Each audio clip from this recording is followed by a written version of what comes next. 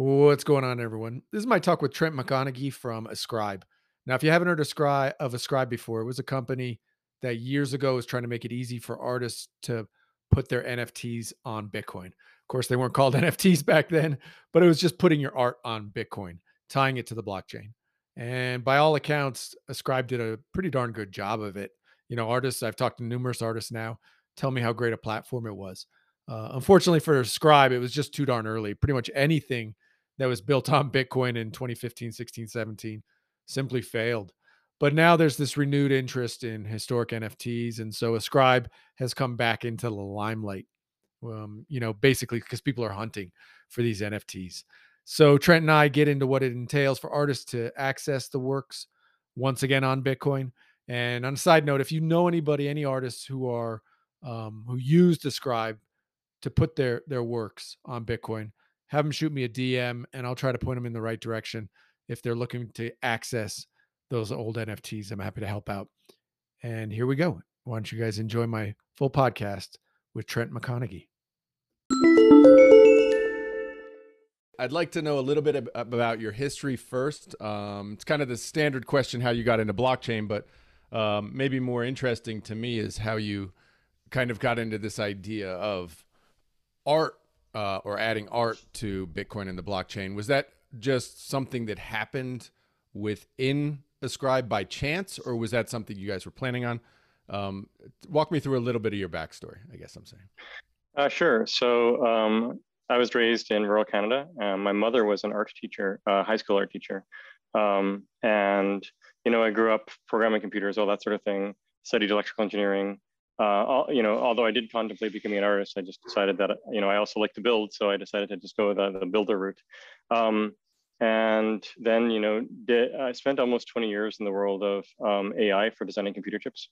And then, while I, via two companies and a PhD. And in 2013, my wife and I found ourselves in Berlin, Germany. And I guess rewind a couple of years. I've been following Bitcoin since, I don't know, 2010 or so, and even bought some in 2011. Friends of mine and I would hang out and talk about it incessantly all the time because we thought it was cool, among other things too, of course. And, bought some of it in 2011, lost those keys long ago. But Yeah, right. so in 2013, though, we moved to Berlin.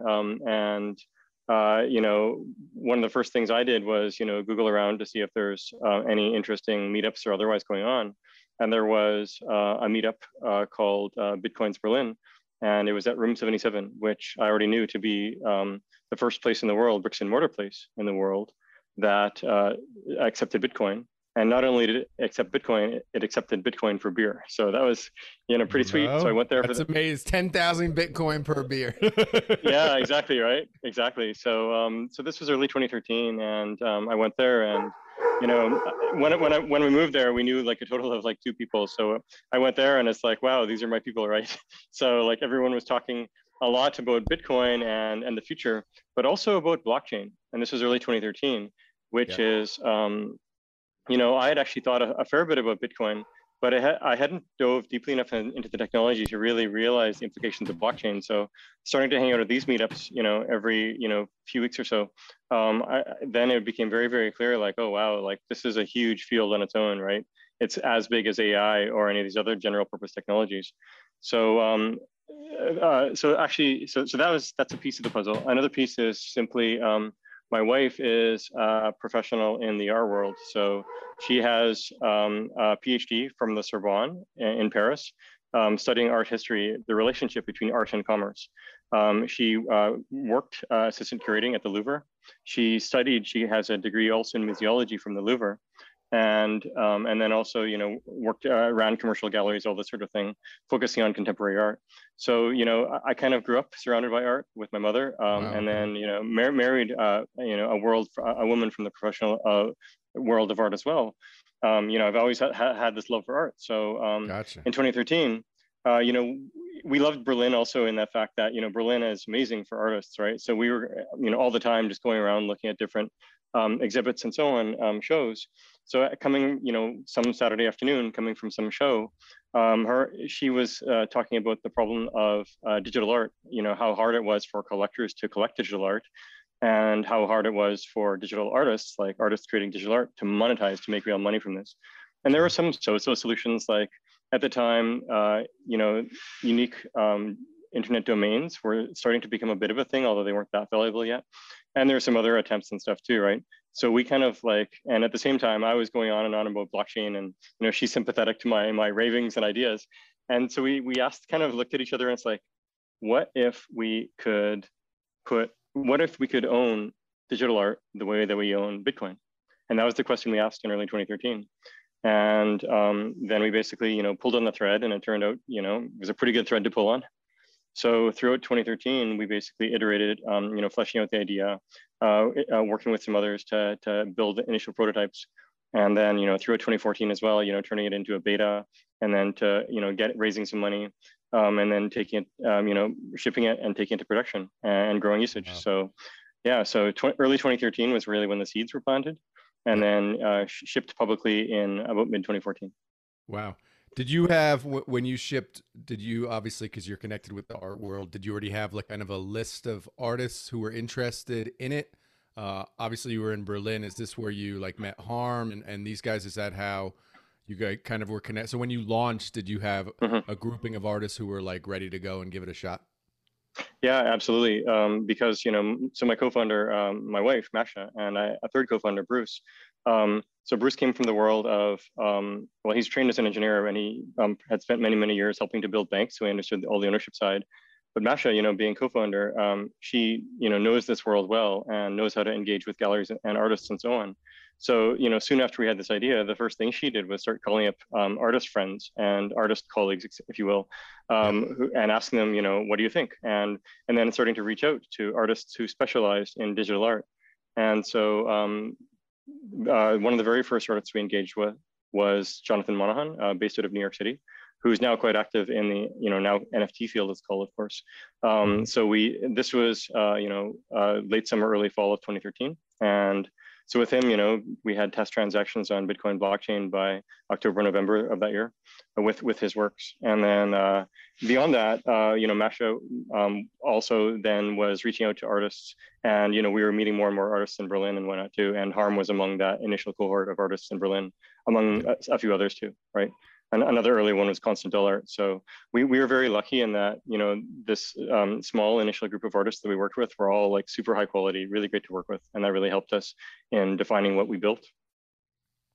It's interesting. And, well, there are a couple things that are really interesting to me there because now I've obviously had a chance to meet and just talk with these varying artists and who did stuff early Bitcoin, not only with Ascribe but independently as well.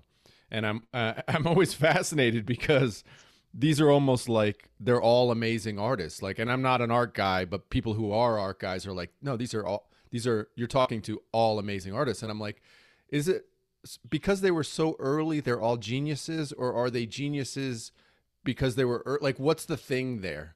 That are they just does it just align that great artists are these early thinkers about things? What's your view on that? It's been kicking around in my mind. Like, where are the ones who? I mean, I'm sure there are some, but who are the garbage artists who are doing stuff on Bitcoin in 2014? Like, where are they? Why are each one of them geniuses? Like, I'm wondering if there's a connection there. Tell me I'm crazy. Yeah, well, I think overall, whatever profession you're in, whether it's, doing a PhD in electrical engineering like I did, or you are professional artists or a professional museologist, whatever, if you want to make a contribution to your field, you need to be part of the story. You need to have some new ideas that you share with others, and work to help them understand those new ideas, etc. So Yeah. I see that quite often in the world of art, you're smart, creative, etc., and you know how to create some new stories, some new narratives that are pushing the field of art forward in some particular way, right? Yeah. And so and quite often, if there's sort of a whole new medium, then this can be part of the overall tooling and stuff, right? So whether it's using paint arranging paint in whole new ways, whether it's like Picasso did, or back in the day Da Vinci, whatever, right? Like It's in general this whole thing of adding to the contributing to the conversation, whatever profession it is. And the Yeah. better you are at contributing to the conversation with meaningful work, then the more of an impact you can have, right? And I think that's the case with all these people that I mentioned, right? Harm and Jonathan, et cetera. Yeah, it's fantastic. Thanks for getting my mind right about, because I've just been kicking around and it's like it was a bit boggling, but then at the same time makes perfect sense and interesting. So when you first launched, was the idea with Ascribe that what we're going to do is take basically a clunky system to interface with Bitcoin, and we're going to make this approachable from an artist standpoint? Was that like your top line goal of it? Like, what? Give me like the strategy Yeah, from your standpoint. Was this, what were yeah. you guys thinking about at the time? Well, the top line was, if you read, the art magazines of 2013 era, a lot of them are talking about this elephant in the room problem, that digital artists can't get paid. Simple as that, right? And then we were seeing the flip side of the story too with collectors. One collector we saw had bought a DVD for $10,000, and on the DVD there was some work, and then he scratched the DVD, went back to the gallery slash artist and asked, "Hey, could I, get another copy of this?" And the artist said, "No, that's the object, right?" And so it's like, okay, so there's a bit of confusion. There's a bit of confusion around what is it that you're actually buying, right? And then you can say, okay, well, maybe you have a contract with this, but galleries tend not to have that out of the box. So if you want to line up a contract, it might cost you 5K of legal fees or something. So the thing that really drove us was simply like, more than anything, helping artists get paid, right? Interesting. And then knowing once you have that, and the heart of that is provenance, good provenance, right? As in knowing the history of ownership of who created it, a timestamp around that, and then going from person A to person B to person C, and so on.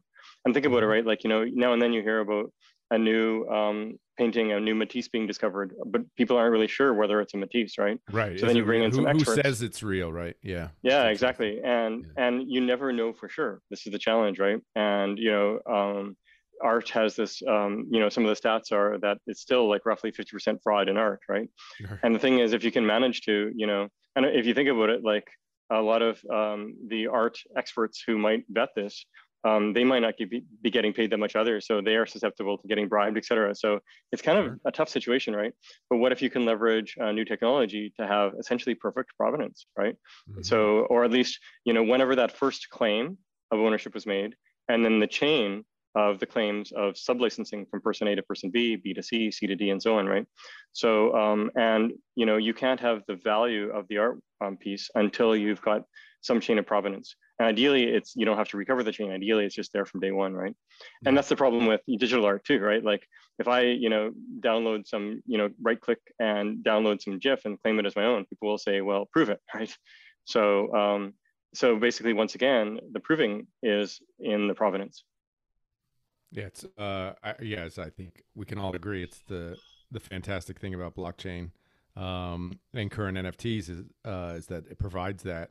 One thing it was just occurred to me, the idea of artists getting paid, which I think is, I mean, we've all seen it now with multiple. I mean, I know dozens of people actually who couldn't even make it as artists and were working at Adobe or whatever, as kind of graphic artists or whatever, who are now making a living as NFT artists, which is fantastic. Were you guys thinking about like continual royalties back then? Like what we see with a modern NFT, where the artist can kind of set these ongoing royalties for additional sales.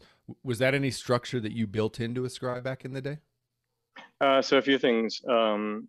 So first of all, actually, it's interesting. Even some artists who get famous after they're dead, Van Gogh is the best example. He never had a single piece sold when he was alive, right? So, and that's really sad, right? It's so much better if the artist can get paid when they're alive. So then the question of, right, because then they can feed themselves and raise a family and so on, right? And even some of these excellent artists that I've mentioned, and there's many more. A lot of them have had to have side gigs for a long time, right? So I love that there's I love that there's a lot of more money flowing around NFT land now, because it means that these artists can focus, their time full time on what they're, truly great at, right? Yep. So then on the question of, were things like royalties, had we thought about that back then? So remember, we started working on this in 2013, and we engaged with a lot of artists, and we kept, working at it steadily for about 2.5, 3 years, and shipping even for a couple of years after that. So there was all manner of feature requests for different things, and royalties was something that popped up a lot. And the way that royalties are typically implemented is basically ARR, artist resale rights, which is actually the law in France and many other countries, right? Like if I'm an artist, I create a painting, and then I sell it to you. I'll get the money, right? Typically through a gallery, but I'll get some money. If you go and sell it to someone else, I'm supposed to get 5% of that sale price. In practice, it never happens because, there's no way to enforce it, right? The enforcement there's no way to becomes more enforce it. expensive. Yeah. Right. Yeah, exactly, right. And that's actually a form of royalty that is actually supposed to be built into the law. Now, what's great actually, and to help artists sustain themselves stuff. So I love that now. This simply becomes a good default with the NFT standards of today. Right. With Ascribe, we built on Bitcoin. Ethereum didn't even exist yet, right? Of course. So we built on Bitcoin, and we did go out of our way to make a very nice UX, right? So people, would log in simply with an email and a password that they choose, and we never stored any of that or anything. We went out of our way to have good UX, and there was all these features that people wanted, and we built some of them, right? So one of the ones very early on, for example, was museums wanted to be able to get a license basically for a loan, right? So, I have edition number 3 of 10 of a particular work, and I want to be able to, loan that to a museum for a month for some show, right? So we built that, for example, right? Wow. We That's amazing. Yeah. And so museums are doing this. We worked closely with Creative Commons France, where they said, hey, beyond just traditional art, like traditional, if you will, digital art, there's all these other things where people might want to make a claim that they have a Creative Commons license.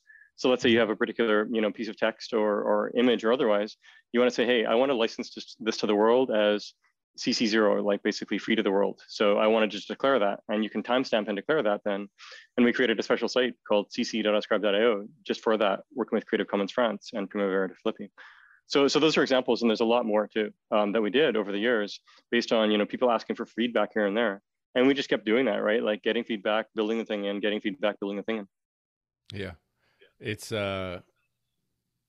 There's a lot to unpack there. The first thing was the royalties, just because even with today's modern NFTs, right? You can set royalties kind of through OpenSea, and there are various mechanisms, but the reality is you can. If people want to bypass those royalties, they still can, right? So there are, in most cases, there are still these kind of like mechanisms that have to either be just kind of honor code or whatever to actually continue to pay those. I'll give you an example, like the Curio Cards set that just sold at Christie's, right? The reality is the person who sold that set of 31 cards, they don't have that transaction because it didn't take place through OpenSea or whatever. They don't necessarily, the artists who normally get a 1% royalty on the Curio Card sales don't necessarily get it, right? That would be kind of like honor code to, transact and give the artist their, their royalties. So I think it's interesting. But I would say, like, at the heart of it, when it's all on blockchain, you actually can have it enforced simply by default, right? Like it's just there. So Christie's happened to be doing off-chain stuff, OpenSea maybe a bit, but you can have it set up where every time there is a sub-licensing happening, I guess in ERC 721 line, you think of it simply as a transfer of ownership. Every time there's a transfer of ownership, then you can have it set up where there is fees going over, right? But that might get in the way of different pricing schemes and so on, but you can still set it up, right? Blockchain gives you a lot of flexibility. And I think this is really good because you want to provide good defaults towards the artist getting paid. Yeah. It's interesting, the thing you were doing with like the interface where people could, just log in with an email. It's so interesting because it gets to this idea of like, use cases for crypto, right? And Hmm. how difficult it is, the on ramp for most people to get into crypto nowadays, still, right? I'm still walking people through who want, friends of mine who want to buy NFTs. And I'm walking them through, getting a hardware wallet, how do you do MetaMask, all this sort of stuff, right? And I've talked with multiple people about, how crypto needs to get much easier Yeah. to onboard, the world. It needs to get simpler.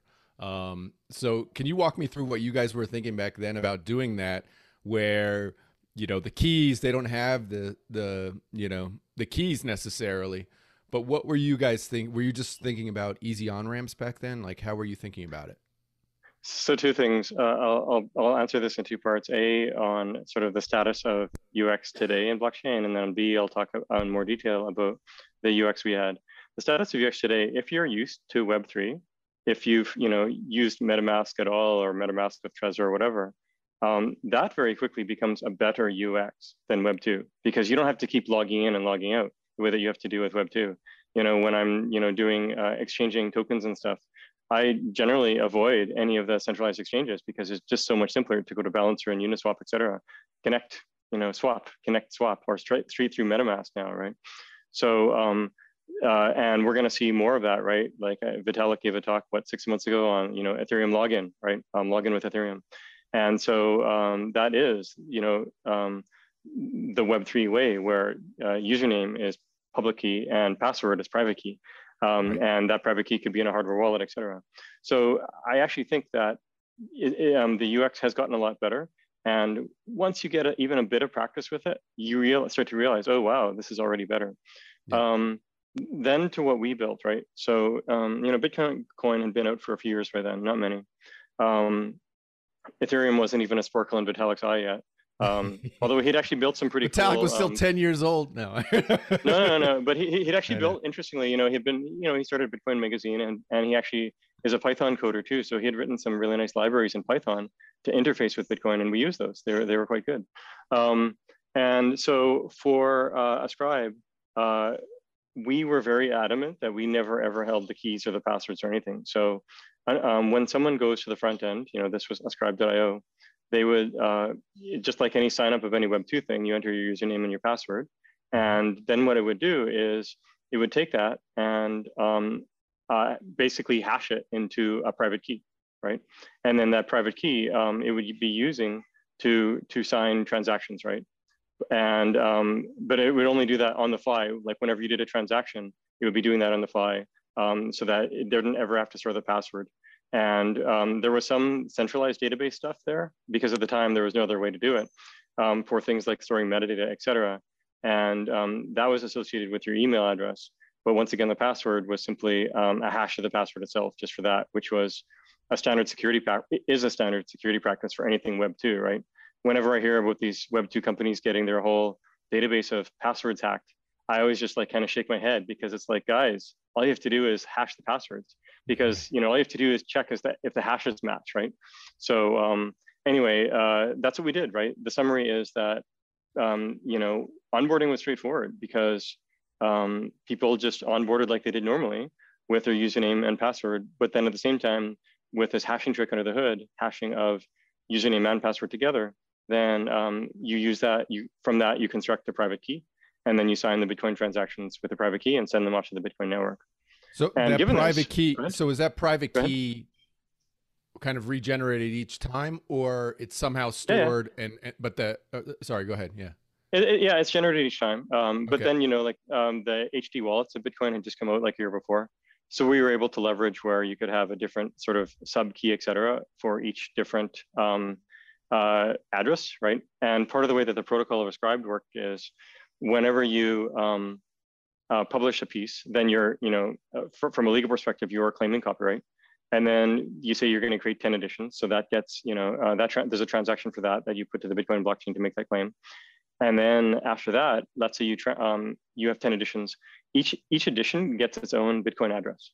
And Gotcha. initially, as this creator, you have the private key for each of those separate Bitcoin addresses, all from that same password, because it's following this HD wallet, hierarchical deterministic wallet, basically a tree of passwords, if you will, right? Where at the Right. very, very root, that root node is defined by your private key, which is defined your root private key, which is defined by your username and password. So you can have all manner of sub passwords underneath that, right?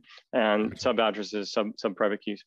And yeah, going back to the protocol, then every time there's a transfer of ownership from person A to person B, like a sublicense from person A to person B for some addition, say, then that's another transaction on Bitcoin, right? So you get very, very clean provenance. So it's sort of like a very thin, very small protocol on top of Bitcoin, an overlay protocol, if you will. We Hmm. called it Spool, right? So yeah, that's how it worked. How did the images or whatever was associated with those particular pieces of art, how were those stored, or where were they stored? What was the how did you guys kind of organize that? Yeah, that's a great question. So at this time, none of the decentralized options existed, right? Right.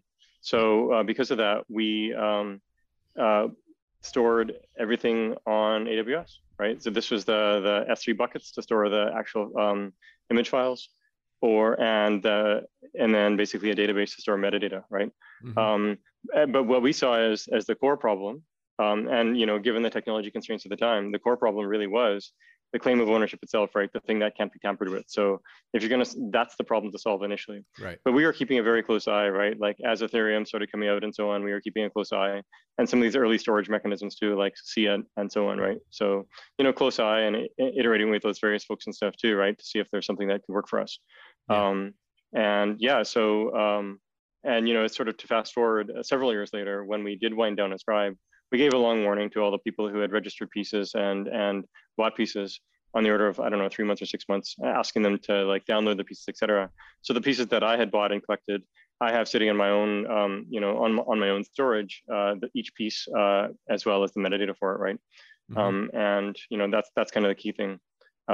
So if anyone ever wanted to sort of recover their pieces from Ascribe days, if they have the piece itself and the metadata, great. If they have just the piece itself and they sort of half remember the metadata, that's probably close enough because it's just sort of Sure. this claim of ownership, right? It's sort of like Right. recovering a painting. Maybe you don't have 100% perfect, but in this case, as long as you have that chain of transactions around this thing, then that's kind of the main link, right? So Um, so obviously we've been talking in my Discord with not only the artists, but obviously lots of kind of techie dev guys who are like, man, let's go find this stuff, right? They wanna go back and try and dig this stuff up because of the historical significance of the early works, right?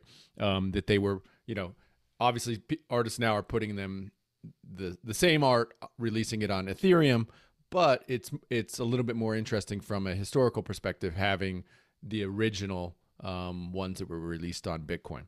So to get into the idea of if this is even possible or how it would be possible, I know you've talked to Harm about it, but for the layperson, kind of describe what it would entail for an artist like Harm or anybody who put works with you on Ascribe. What would that entail? Kind of getting those back. Is yeah. it even possible, and what would it entail?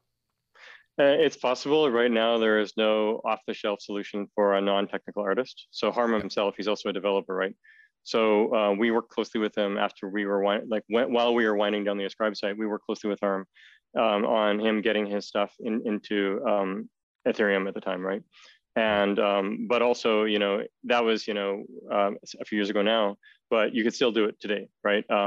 And at the heart of it, it comes down to this provenance trail and the sort of claims, right? So ideally, someone goes and builds some tool where it's a slick front end web app where people can enter their information and then basically, well, let's see here. To think this out loud, right?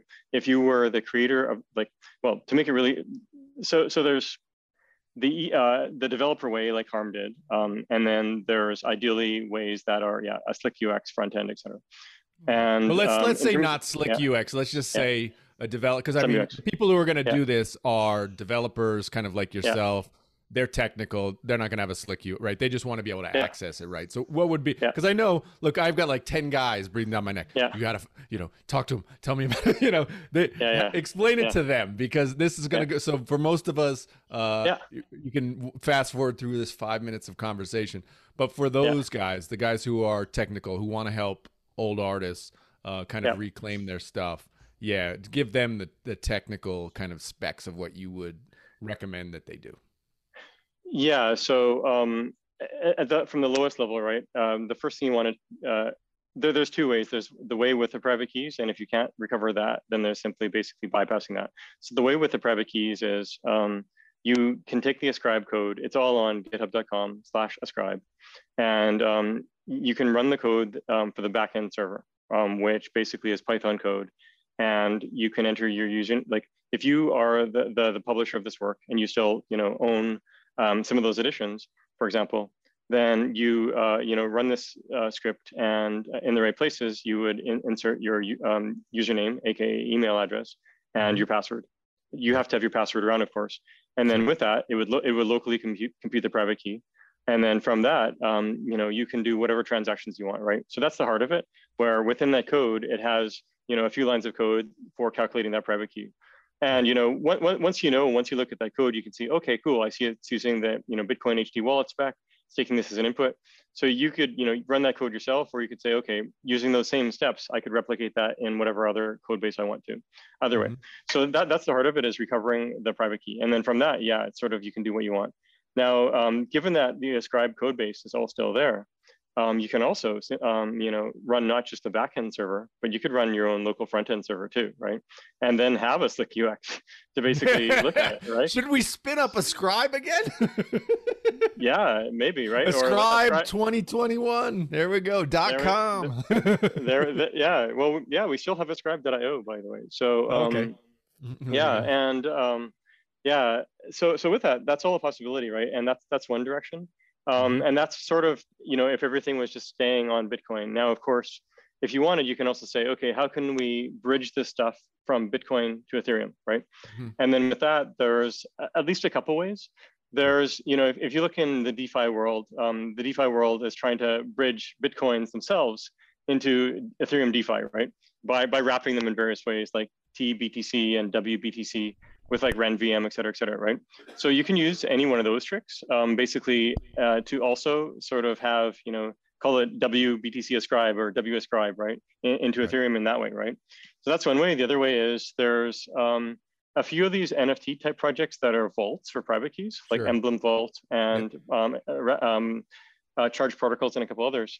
And so all of those could be interesting too, right? So those are basically all different mechanisms. So as a baseline, right, you can just stay purely on Bitcoin. Another, and then transfer it, say you own it, et cetera. Another one is to sort of wrap it and port it across to Ethereum.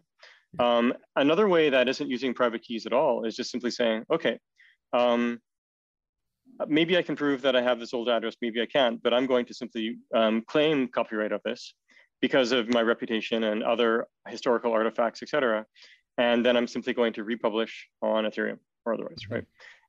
And that's pretty reasonable to do too. It's not as, sort of like, recovering a Matisse. Is it a Matisse or not, right? In the case Right. of a Matisse, it might be 50-50 fraud.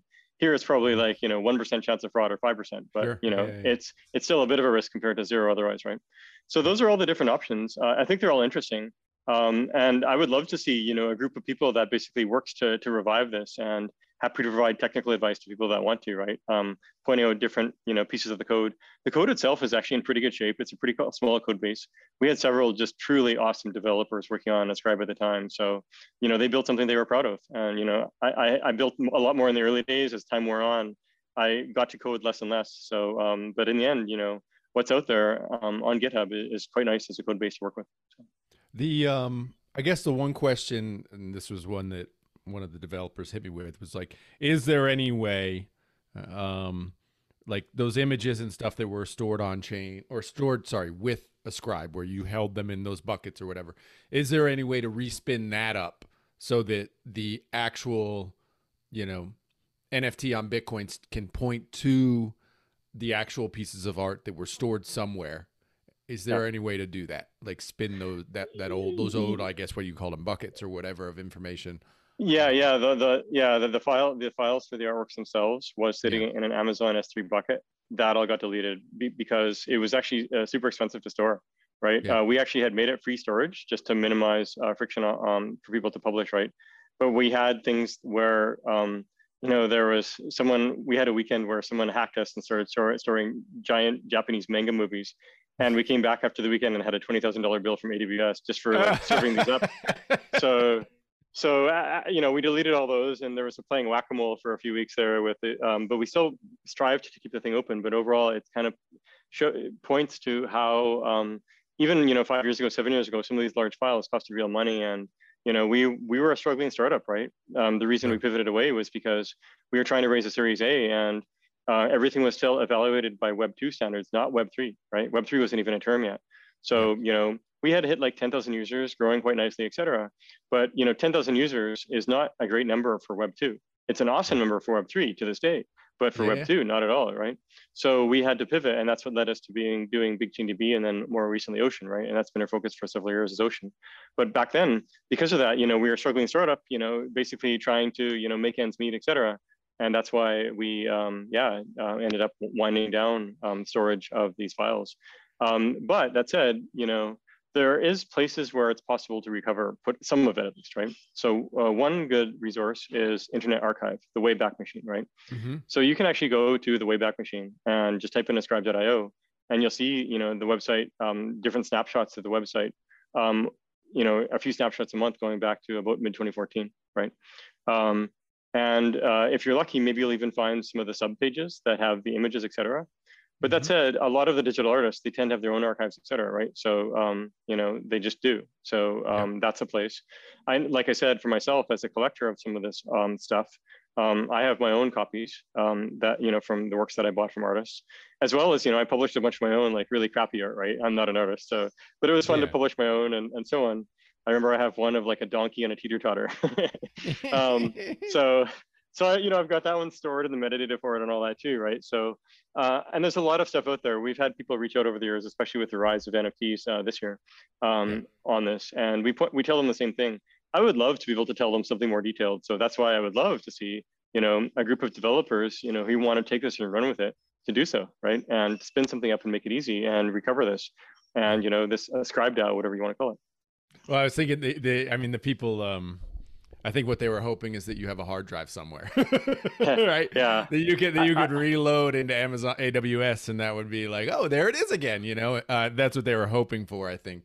I would love to say we did. Obviously not the case. I mean, I think, personally, I believe almost every artist is going to have their stuff stored somewhere, right? The question then becomes, though, okay, well, is there a way let's just take one specific example. I'm an artist. I stored it with Ascribe. It's one NFT on Bitcoin, right? That pointed to an image, right? On your AWS server. Is there a way to repoint that image to a new location for that image? So that's a good question. Offhand, I honestly don't remember, but it's something that can be identified very quickly by going to the Ascribe code base, right? So, just github.com/ascribe/spool. It's possible. I know one thing you could do is simply, if you're controlling the private key of that, particular work, then you could always create another transaction on Bitcoin that sends, has one output pointing to that old private key. And then you have a message in there, using op return or something, coding, saying, I am now claiming that I still control this piece. And you basically point to the new image. And in fact, actually, if you do that, that doesn't mean you would control the address. Let's say you owned a piece on address X.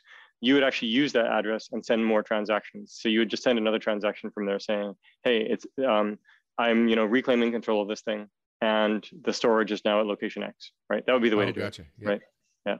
So the heart of this comes down to that actually creates I mean, this is what people are looking for, right? They want the provenance that the blockchain provides along with the original art. And if I'm the original artist saying, the original art's been lost because the server has died, whatever, and this is the same piece, here it is again, now stored on IPFS or however you want to store it, that would seem to make sense. Yeah, exactly. Yeah. So and the heart of this is getting access to those private keys. Then you can do whatever you want, right?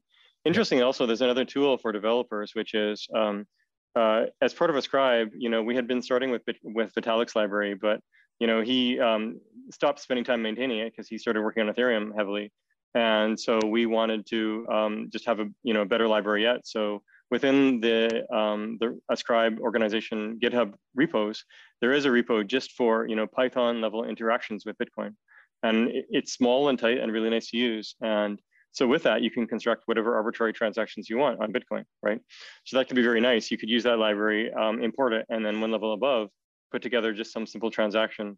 And you could even extend the spool protocol, right? The spool protocol is the protocol for claiming copyright, specifying the number of limited editions, and the sublicensing of each limited edition, right? Transfer of ownership of an edition. So you could extend that, saying, okay, we're going to have one more special operation here, which is reclaiming of copyright. Well, actually, that's already there in a sense. Claiming of sending the thing to IPFS, or the ownership to Ethereum or otherwise, right? And you can put in whatever arbitrary messages you want, right? So I think that would be a very useful tool. And then you've got the chain of provenance in this provable way, right? Even if it's not fully automated, if it's, there's a few manual steps that can simply be executed in code, then that's enough for a lot of these people, right? So absolutely. But also, I think actually it could be interesting if someone wanted to actually simply, spin up Ascribe, back end and front end, and extend the interface for the porting there, right? The backend's all Django Python, and the front end's actually, interestingly, React. So someone, we built this in 2016 or so, the React part. We were, going from just pure HTML, CSS with Bootstrap before that. And we were one of the first companies in the world to use React. A friend of mine at Facebook, he was like user number 3. So then he pointed us to it, and we used it. So someone I heard a joke once where Ascribe had a stack of a back end from 2013 and a front end from 2020. But what it means though is actually now, like, that front end, it's something that is probably feasible to ship with pretty small number of tweaks right now, just to get the thing going. But then you could extend it also with this, one or two extra types of transactions, right? For claiming something on Ethereum or pointing to where the storage is, et cetera, right? And that'd be great. Yeah. That was fantastic. How many artists do you think you onboarded in 2015, 2016? How many different? I mean, were you trying to get from? I'm thinking, like, my business brain is thinking, were you guys just reaching out to, like,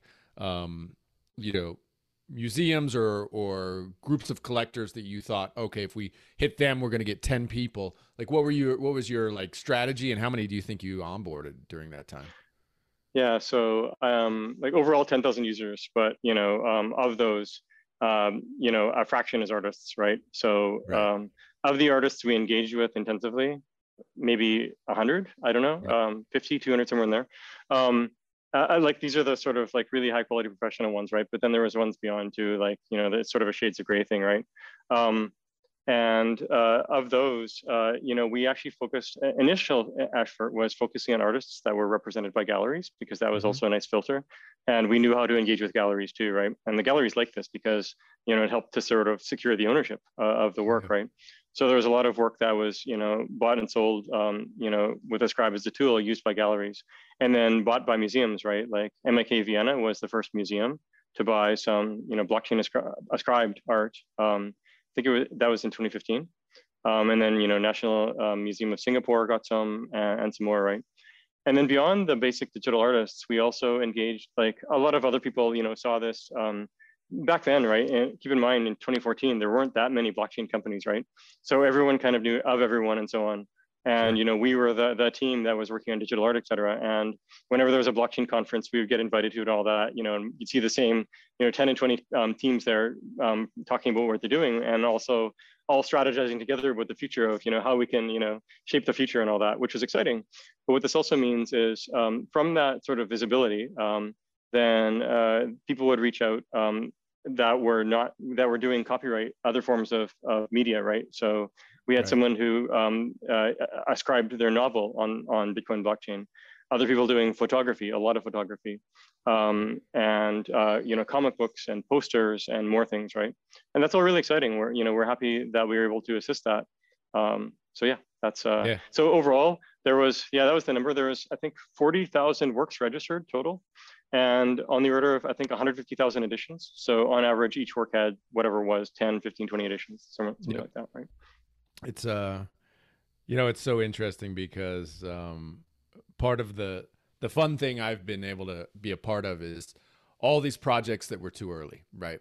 And for them, which we've relaunched and they're kind of renewed. They're magically risen from the dead, right? It's like they started a project. They actually raised like some like Curio cards. It was like they were trying to raise VC funding in 2017, failed, made no money, and the project's been resurrected, right? And it's Yeah, like, and now it's a big success, right? It's so yeah, interesting.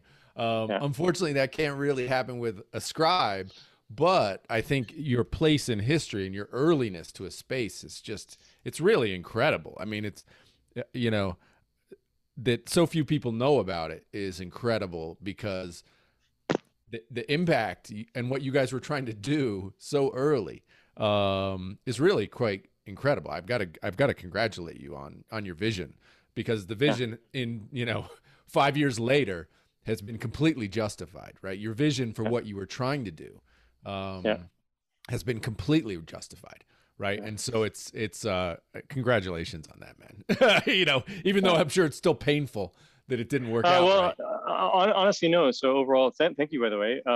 So remember, like we pivoted to Big Chain DB, and that was, targeting a different, like overall, we were trying to solve problems, right? And that was targeting, the problem of storing of metadata actually and scaling blockchain, right? Because Ascribe, we had been iterating with a photography marketplace that was going through 100,000 new photos a day, and Bitcoin just couldn't handle that, right? So we were scratching our own itch with Bitcoin, sorry, Wait, with Big Chain tell me a DB. little bit about that. What Yeah. was going on with that? What were they trying to do? Well, basically, it was a photography app, right? And people, catering towards professional photographers, and these photographers wanted to be able to, claim their ownership in more secure Wow. ways, right? So it's a very nice fit. But even at the time, it was 10 cents per transaction on Bitcoin, and you could bundle it up and stuff like rollups are. They're called rollups now, right? But then you lose a lot of the provenance, or at least the provenance is not so easy to do. So we said, okay, what if you? Is there some other way to scale this thing? And there was, at the time in 2015, there was these Bitcoin scaling debates, right, in Hong Kong and otherwise. People saying increase the block limit, no, don't do it, et cetera. And we said, well, how does Facebook get to global scale? How does Amazon, et cetera? And there's this whole class of distributed database. They're not Byzantine fault tolerant; they're just fault tolerant. We said, okay, what if you had 10 or 50 of these things, each node of that being horizontal scaling, right? So like MongoDB and all these databases have really, really awesome scalability properties, and that's actually what powers Facebook, et cetera. So we said, let's take one of these and decentralize it, like wrap it with something decentralized, and that's what we did. And the final version of that was, the top part was Tendermint, a BFT consensus, and the lower levels was MongoDB at each node, right? And so we built that, and it scaled well, but there was actually so much traction or potential for traction from other industries that Ascribe basically took a second seat, right? So at some point we're like, okay, we got to focus, and that's when we reached out to artists, started iterating with them to hand over things and so on. But Right. then actually, like remember, 2015, era, kind of everyone knew about Ascribe, everyone in blockchain land, and even 2017, 2018, and we iterated with a lot of these, everyone doing IP, whether it's the Ujo guys or Jax guys doing music or otherwise. We iterated with all of them, right? And Koala, the group of Koala for Koala IP, et cetera. And then there was, this new breed of people doing the digital art, right? Like Known Origin and Super Rare. And, they were well aware of us and partly inspired from us. And we're like, that is great. Why? Because we now feel that the artists themselves aren't left hanging if we can give Yeah. them a transition. So for us, it wasn't about like trying to grab that piece of pie for ourselves. It was more like really trying to solve that problem and serve the artists, right? Yeah. And then along the way, right, like with Big Chain, we were focusing on enterprise use cases, but enterprises also weren't ready to pull the trigger yet. It was a permissions chain, all this. So we said, okay, let's go back to permissionless because we know that works really well. Pull in really great incentives and solve yet another problem we saw, which was helping AI people get data, and that was Ocean. But interestingly, with Ocean, under the hood, it's also IP management, copyright, and all that the same way that our Scribe was. So we leveraged all of our learnings from Ascribe. Wow. So in a sense, a lot of what we did and built for Ascribe lives on in Ocean and the front end markets and so on of that, right? And we have our own take on how to solve things like well, like we have really great legals, right? That's simply just like Ascribe did, right?